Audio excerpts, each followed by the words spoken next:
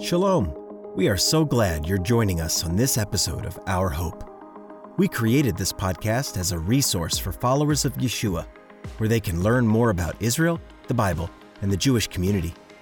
Together, we discuss messianic apologetics, dive into scripture, and hear stories from Jewish believers in Jesus.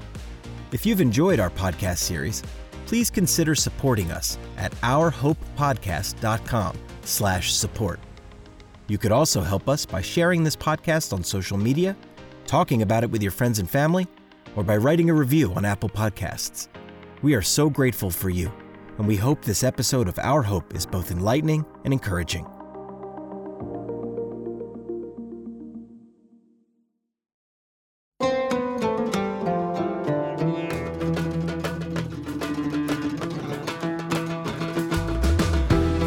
Welcome to Our Hope, a production of Chosen People Ministries.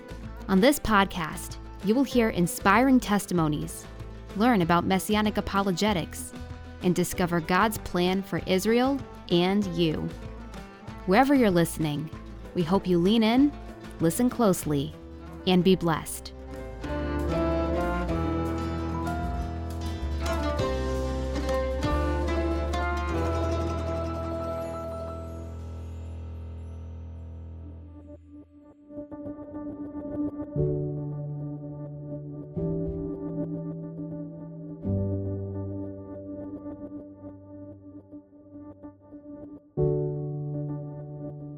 Our Father, who is in heaven, hallowed be your name. Your kingdom come, your will be done, on earth as it is in heaven. Give us this day our daily bread, and forgive us our debts, as we also have forgiven our debtors. And do not lead us into temptation, but deliver us from evil. For yours is the kingdom and the power and the glory forever. Amen. This famous prayer can be found in Matthew chapter 6, verses 9 through 13. Yeshua gave us this example during his Sermon on the Mount, when he explained how to live for God and keep his word. Prayer is an important part of our journey with God, and it began all the way back in the book of Genesis. While it may not be as popular, fasting is also a key spiritual discipline. Both these practices, prayer and fasting, are meant to be simple, but they can be easily misrepresented or misunderstood. In this episode, we are going to explore the Jewish origins of prayer and fasting according to Scripture and discuss how we can engage in these disciplines with the right heart. We have invited back one of our ministry partners from the UK, Fiona Sorbala, to join us for this episode. Fiona, welcome back to Our Hope. Thank you so much for having me. I am so glad you're able to join us again. I know last time we asked you about your favorite food, and I remember your story about the cheesecake for Shavuot. And so today we want to ask you a different question. What is the best piece of advice you've ever been given? Well, actually, it was on a poster, and it was a play on words, and it went something like this. 7 days without prayer makes 1 week, spelt W-E-A-K. That is awesome. And the reason being is that a prayerless life is a powerless life. And prayerlessness means that we are unable to access the resources and equipping that is to be found in God. That is such a perfect quote for this episode. We're actually going to jump right into this discussion on prayer now. Before we can start this conversation, it's important to ask, what is prayer? Because it could be many different things to many different people. And why do we pray? I think at its simplest, prayer is simply a conversation between you and God. And it's foundational to relationship with God. All relationships, they live and die based on the quality of communication that exists. And prayer is the breathing of our relationship. When breathing stops, a person dies. And when prayer stops, our relationship with God dies. And Jewish prayer is designed to help an individual express faith and belief in God while reminding us of our dependency on God. And I think that's really helpful as a way of looking at what prayer is. I love how you frame it in terms of the relationship. And we hear in Scripture about a few people who had a very special relationship with God. One of them was Abraham. And we read back in Genesis that he spoke with God directly. I'm thinking specifically of when he interceded for Lot when Sodom and Gomorrah were about to be destroyed. What does this conversation show us about the nature of prayer? Well, if you go right back to Adam and Eve, when they communicated with God, they conversed with him. They talked freely. They were uninhibited by sin or shame. And their conversation was warm and intimate. They talked as they walked in the cool of the evening. The first time that we read elsewhere about prayer is in Genesis 4. But that's all it says. The people began to call on the name of the Lord. But when we look at Abraham, we see that prayer begins with God. And as Abraham speaks to God, he begins to understand what prayer is and what it can be. In Genesis 15, he questions God on how God will fulfill the promises made to him in Genesis 12, namely that from him would come a great nation.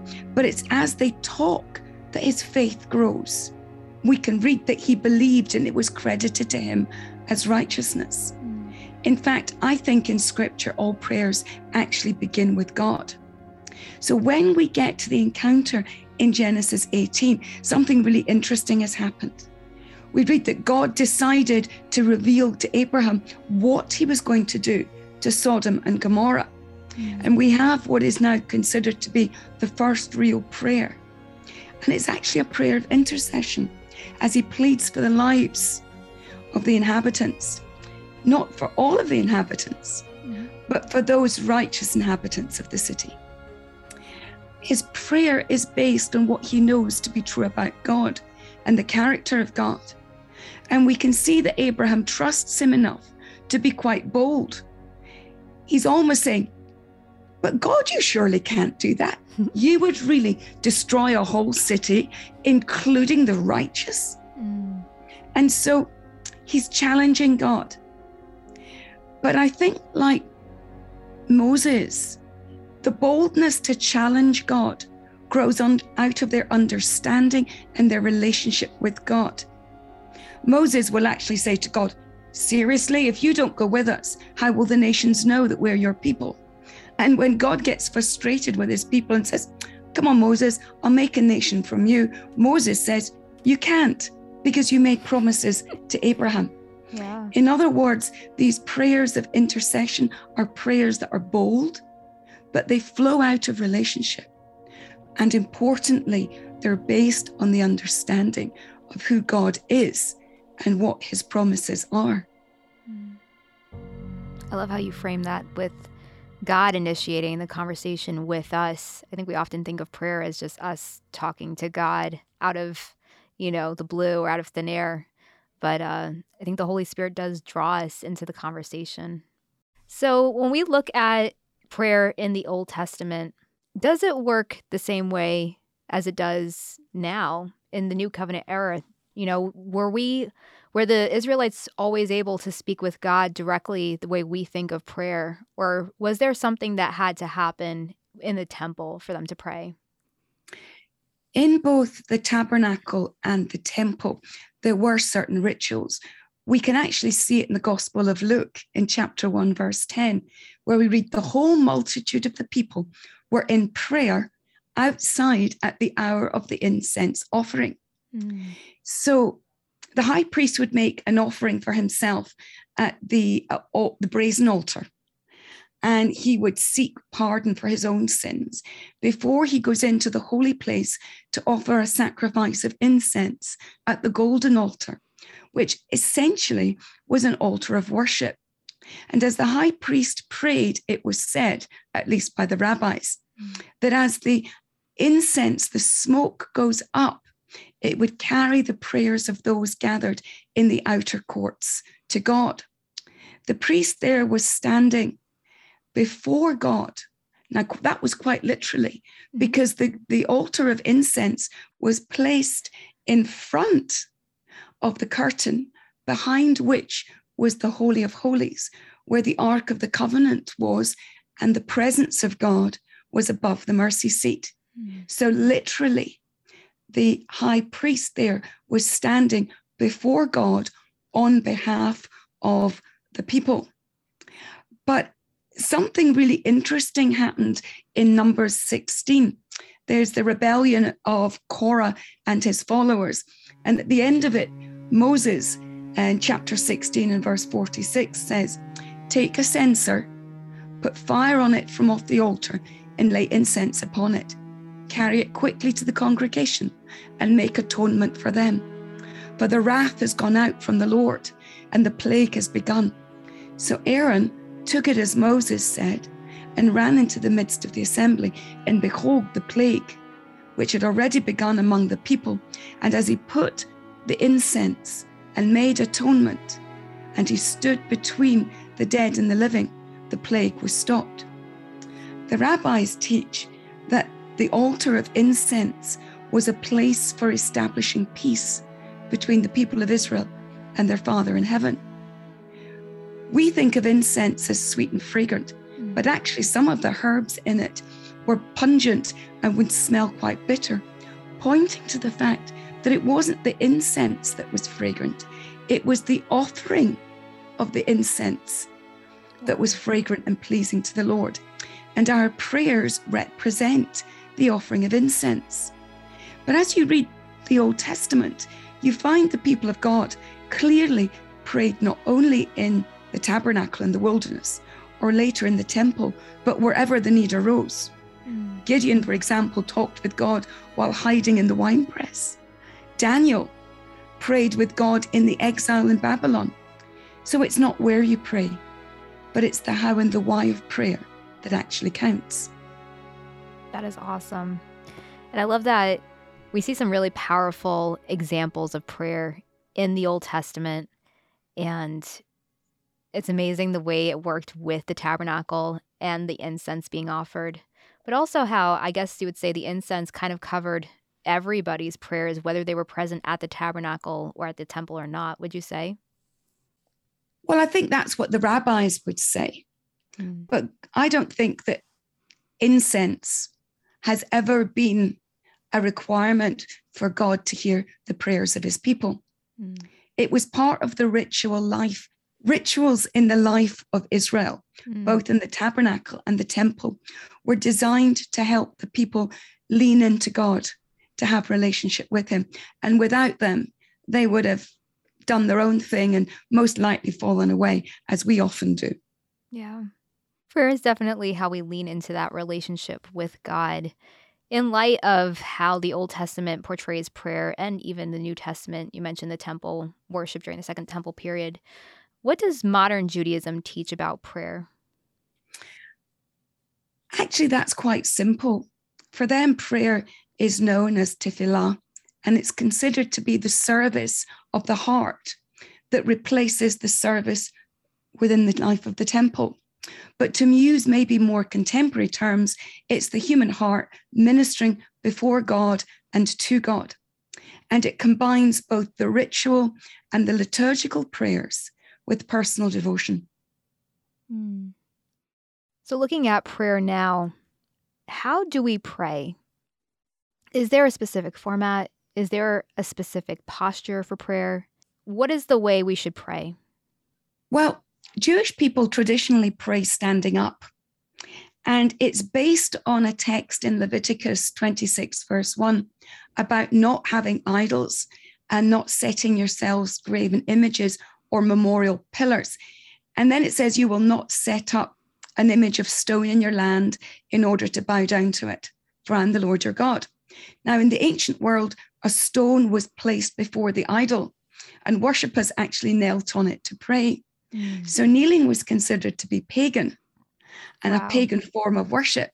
So the rabbis of old in the Talmud prohibited Jewish people from kneeling during prayer in order to distinguish the worship of God from that of pagan idolatry. But actually, if prayer is simply your heart communicating or conversing with God, it's not about whether you sit, stand, or lie flat on your face. And even though some people will find liturgical prayers helpful in guiding their thoughts or even helping them to express themselves to God, we find that there are a number of written prayers within the New Testament, and the Psalms themselves are incredible prayers expressing worship, hope, and truth. Are there different kinds of prayers in Scripture? Oh, yes. Yeah. I've given 6. I probably should have had 7, but let's do 6 very briefly. Different kinds of prayer. Confession, acknowledging our sin and asking for God's mercy and forgiveness. Thanksgiving, that's thanking and praising God for what He's done for us in Messiah and for the things that He's given us. Adoration, praising God for His greatness and admitting our dependence on Him. Worship, honoring Him for who He is and reflecting back to Him what you know to be true about Him. Petition, asking God for something. That might be healing, it might be courage, and hopefully we ask for wisdom on a regular basis. Then number 6 is intercession, asking God, as Abraham did in the example we gave, to intervene. And so intercession is when we ask God for His divine intervention in the lives of others. And I suppose to be super spiritual, I could add 7 in and have spiritual warfare.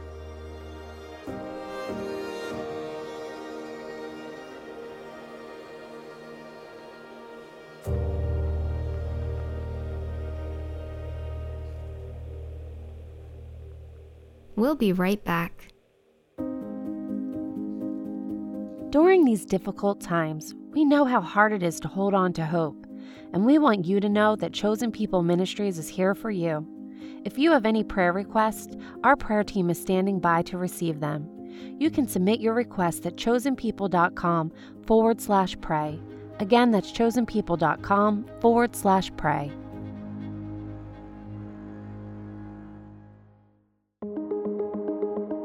Shalom. We are so glad you're joining us on this episode of Our Hope. We created this podcast as a resource for followers of Yeshua, where they can learn more about Israel, the Bible, and the Jewish community. Together, we discuss messianic apologetics, dive into scripture, and hear stories from Jewish believers in Jesus. If you've enjoyed our podcast series, please consider supporting us at ourhopepodcast.com/support. You could also help us by sharing this podcast on social media, talking about it with your friends and family, or by writing a review on Apple Podcasts. We are so grateful for you, and we hope this episode of Our Hope is both enlightening and encouraging. So, Fiona, how do we know if God hears our prayers? The testimony of Scripture shows us all the people who prayed all of these kinds of prayers, and the Lord heard them and responded to them. But I only realized after I'd written this down, but you're going to read the same text at the end. Mm-hmm. We've been invited by God to come to His throne of grace. And it's there that we receive the mercy, the grace that we need whenever we face a difficulty. But this throne, who's on it? God is on it. Who's beside Him? Our own high priest, the one who's suffered in every way like we have, the one who's able to sympathize. And so for me, prayer is that moment where my feet might be on earth, but my heart and my words are actually in heaven. And prayer bridges heaven and earth. It bridges my humanity and my frailty with God's divine, awesome power. And I'm absolutely convinced that He's a prayer answering, covenant keeping God. Amen. Yes. I am so grateful that we have that high priest, Yeshua, in heaven, interceding for us on our behalf. Now we're going to talk about a key discipline in our walk that may not be as popular with a lot of people. I know it's not my favorite thing, but there are times when I've done this and I saw the benefit of it, and this is fasting. Now, Fiona, what exactly is fasting? Because we hear about fasting all the time today with our culture. People talk about intermittent fasting and dieting. But what is fasting in relationship to prayer in our spiritual walk? Well, if fasting is the withholding of food and water, particularly in Judaism, it's a demonstration that the needs of the soul outweigh the needs of the body. It's a way of denying yourself so that you're saying that I'm making more time and space in my heart and in my life for God, and I'm choosing, to use a very Christian expression, to put the needs of the flesh to death. And what I'm doing is I'm ignoring the needs of the body in order to serve the needs of my heart and my soul. It makes the time I would spend eating or cooking, I can spend in prayer. And that's about, for that period, whether it's for 6 hours or 12 hours or 24 hours, we're saying that I want to focus on God and make more space in my heart and in my life for him. Well, when we think about fasting, I know as part of this ministry, I often think about Yom Kippur, the Day of Atonement, which is when the Jewish community around the world is fasting. Does fasting play a role in any other aspects of Judaism? Well, there are actually 6 traditional fasts in Judaism, and they are mainly, other than Yom Kippur, they're mainly connected to sorrow for the dreadful things that have happened to the Jewish people. But it's a really interesting one, fasting in the Old Testament, because when we think of Yom Kippur and fasting, the scripture doesn't actually say fast. Actually, it says afflict your souls. The modern versions say humble yourself, but it's come to mean the fast from food and water. But when you connect it to the call in Joel 2 verse 12, we read, even now declares the Lord, return to me with all of your heart, with fasting, with weeping, and with mourning. So fasting within Jewish thinking has become connected to repentance. And that's why on Yom Kippur we fast, as the means of afflicting our souls, of denying ourselves. That makes a lot of sense. Yeah, I have wondered about that because it does say in the verse itself to just afflict your soul. And so I do wonder sometimes about the bridge between that and fasting. So thank you for explaining that. In light of this, what exactly does the Bible tell us about how to fast? Well, if fasting is considered as an offering to God, Isaiah 58 provides us with God's perspective on fasting. It tells us what fasting is, but also what fasting isn't. But there's a little verse tucked in Isaiah 58 verse 4 that we often miss. And the second half of the verse reads this: fasting like yours on this day will not make your voice heard on high. And God is making clear something that echoes the Psalms of David. And in Psalm 51, verse 16, we read, for you do not delight in sacrifice, or I would give it. You're not pleased with burnt offerings. The sacrifices of God are a broken spirit, a broken and a contrite heart, O God, you will not despise. And the meaning of what Isaiah 58 is getting at is that the attitude of the person who fasts is important. If you come to your fast while arguing with others, will your prayers be heard? In short, no. The verse also is teaching the importance of coming with a right heart. And it goes back to the Jewish idea that prayer is the service of your heart.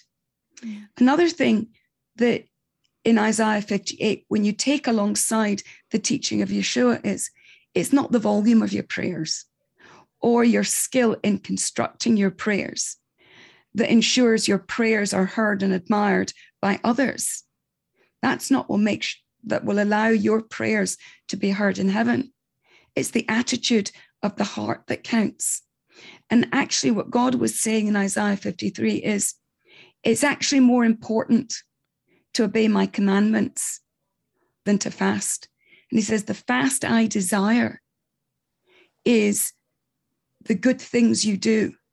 It's loosing the chains of the oppressed. It's feeding the poor. It's caring for the widow. It's about us reflecting God's heart to those less fortunate than ourselves and demonstrating God's care for them. I grew up being taught we are God's hands in the world. It's with our hands that we raise somebody up. It's with our arms that we embrace the lonely. So the fast that God wants is our hearts being extended to meet the needs of others. I love that connection between fasting is more than just giving up food, right? If our heart is, like you said, if it's not in the right place, it's not going to be effective. But it also forces us, or it makes us think about others who may not have as much or who may be lacking in some area. And it makes us think about them as well and how we can intercede and bless others. So thank you for mentioning that. What exactly does Yeshua tell us about fasting in the New Testament? Oh, well, he tells us something I think that's quite important in Matthew 6. And that is that in the ancient world, they had got into the habit of covering themselves with sackcloth and ashes and demonstrating their spirituality and their humility. But it is a very false humility. And actually what Yeshua told them was this: go and get washed, put on clean clothes and anoint yourself. In other words, for me, it would be, Fiona, get dressed smartly, put on your makeup, present your usual face to the world so that your fasting is an act that takes place in secret. In other words, it's just between you and God. And so that is the kind of fasting that Yeshua wants. When we give things up for God, don't boast about it. When you fast, don't tell others about it. Just get on with it and get on with making more space for God in your hearts. That reminds me of what Yeshua also says about when we give to the poor, or, don't let your right hand know what your left hand is doing, or left hand know what your right hand is doing. So in light of why and how to fast, do we change any outcomes when we fast? Does it, because I know we see, for example, in the book of Esther, she tells the Jewish people in Persia to fast before she goes to the king. And I've read that passage and I've thought to myself, does the fasting and prayer affect what will happen to Esther? Or is there another purpose for it? So does fasting change any outcomes to our prayers? Yes and no. Fasting is ultimately for our benefit. When we fast, we're focusing on God. In our very busy lives, there's often very little space to God, little space to give to God. And fasting is about, as I've said before, making room for God. It's about offering more of ourselves, taking the focus off our physical needs or even our emotional needs. Some have suggested that a modern fast might look like fasting from our mobile phones or from social media. Yeah. In other words, or for me, it might be TV before bed. In other words, the time we would normally spend on these, we spend instead on prayer. In other words, the act of fasting will no doubt mean we will actually spend more time in prayer, more time communicating with God, more time listening to Him. So it's not the fasting that changes the outcome. It's that fasting changes our behavior. And it's the change in our behavior that helps us get our hearts right so that we're in a better position to hear from God and respond to what God is saying. There is a danger in saying that fasting changes the outcome of prayer, because it would make fasting a way of guaranteeing the outcome and would amount in perhaps even to spiritual manipulation. I don't think there's a formula to guarantee the outcome of your prayers. because that would be tantamount to bypassing God's sovereign will. Yet some might say that when Yeshua was speaking of deliverance and said that some situations require prayer and fasting, I think what he meant is that the prayer and the fasting help us to align our hearts and our minds with God. And in so doing, we're submitting to his lordship and we're leaning into him for the resources we need. If I'm faced with a situation and I just sort of jump in willy-nilly, am I doing it in my strength or in God's strength? I think prayer and fasting changes the outcome of our prayer only in as much as it changes us, so that we are in a place where God will answer us. That reminds me of something I read once. Would you say that prayer in itself, even prayer on its own, is more to align our hearts with God's heart? Absolutely. Yeah. But I think in doing that, we mustn't leave out the word of God. That when you look at all the list of forms of prayer, how many of them contain God's word and require God's word in order to actually be an effective form of prayer. So when I pray God's word, I know I'm in line with his will. I know my heart is agreeing with what he says, and it's not about what I want to happen. And I think that's the benefit of prayer and fasting. It's about changing our hearts and bringing them in line with God's will and God's way. You just reminded me of the verse. I don't remember where it is. You might remember. Jesus says that when we ask anything according to his will, he will do it. And that's always been the caveat for me. Because I recently went through a rough time with prayer when I was getting a little bit just too concerned with praying for God's will versus my own will. And I just started tacking on "if it's your will" to the end of every prayer request, because I was like, I just want to make sure, I want your will. I don't want to look like I don't want your will. But one thing I'm learning is that if I'm spending time in the Word, then a lot of the things I'm asking for will align with God's will. Because, for example, his will is that none should perish. So if I'm praying for a loved one to come to faith in Yeshua, then I'm praying according to God's will. So, absolutely.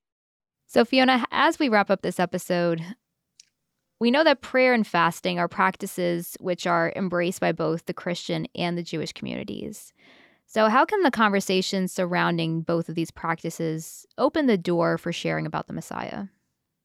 Well, Jewish people understand prayer primarily in terms of liturgy. A religious Jewish person knows that God hears him when he prays, but he doesn't expect to hear God's voice or be able to discern God's will through prayer. Sharing our own experience of answered prayers is eye-opening to them. And in conversation, being able to say that you fast and pray with the whole Jewish community on Yom Kippur is mind-blowing, because Jewish people assume that Christians are fundamentally anti-Semitic. So when they hear a Christian who talks about standing with the Jewish people, who loves the Jewish people, who's a supporter of Israel, and who even wants to align their own hearts with Jewish tradition, that can be quite profound. Although the religious Jewish people will find a Christian who fasts on Yom Kippur a little bit impertinent.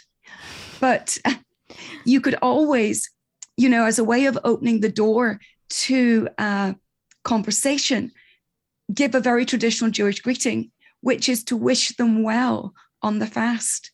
And that will let them know that you have an understanding of what they understand and what they do. And it will be quite surprising to them. That is awesome, Fiona. So one final question for you. How has prayer and fasting impacted your life as a Jewish believer in Jesus? Well, I grew up in the Brethren assemblies, although I am a Jewish believer. And so I don't remember being taught about fasting. And our prayer was all extemporary. There was no liturgy. But as I've come into a more Messianic Jewish lifestyle, I've embraced liturgy and I've embraced fasting. And for all of the reasons above, they have both helped me shape my spiritual life. And I love the rhythm of the Jewish life cycle, the way in which it takes you through a life cycle in your faith. And Jewish people, every Saturday that I'm in our Messianic congregation, pray prayers of repentance. Repentance isn't limited to Yom Kippur, the Day of Atonement, but fasting on that day and the preparation of those 10 days of awe that lead up to it, in terms of, I once nicknamed the Jewish New Year, Rosh Hashanah, as the day when we begin our spiritual MOT. And we've got 10 days to kind of put ourselves through with a little bit of spiritual rigor. Yeah. Some challenges about where we're really at with our lives. Because I think sometimes we can get so busy, particularly for those of us in ministry, or for those of you who have families, who live busy lives. We can get so busy with those things. Fasting, particularly on Yom Kippur, is that 25-hour lens through which I get to examine my heart and my life. And that's only at the end of the day for my benefit. God doesn't ask me to fast for his benefit. He asks us to fast for our benefit. Fiona, thank you so much for joining us for this episode. You've given us some really enlightening thoughts on prayer and fasting, and I know this episode is going to bless a lot of people, so we really appreciate you just joining us for this discussion and lending your insight. It's been my pleasure. Thank you so much for inviting me.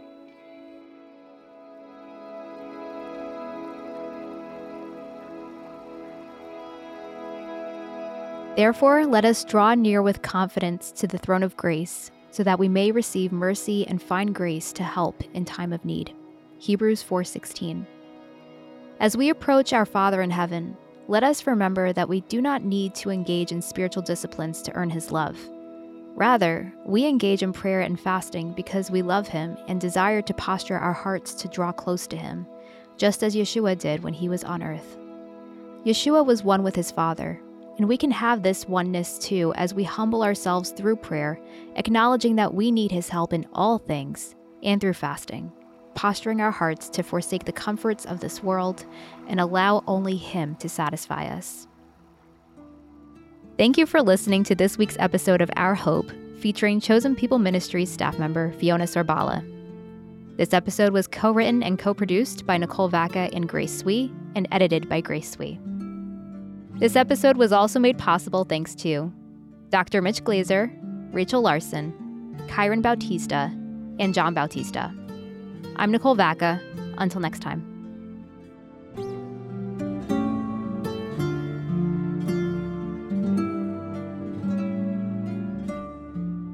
Thanks for listening to Our Hope.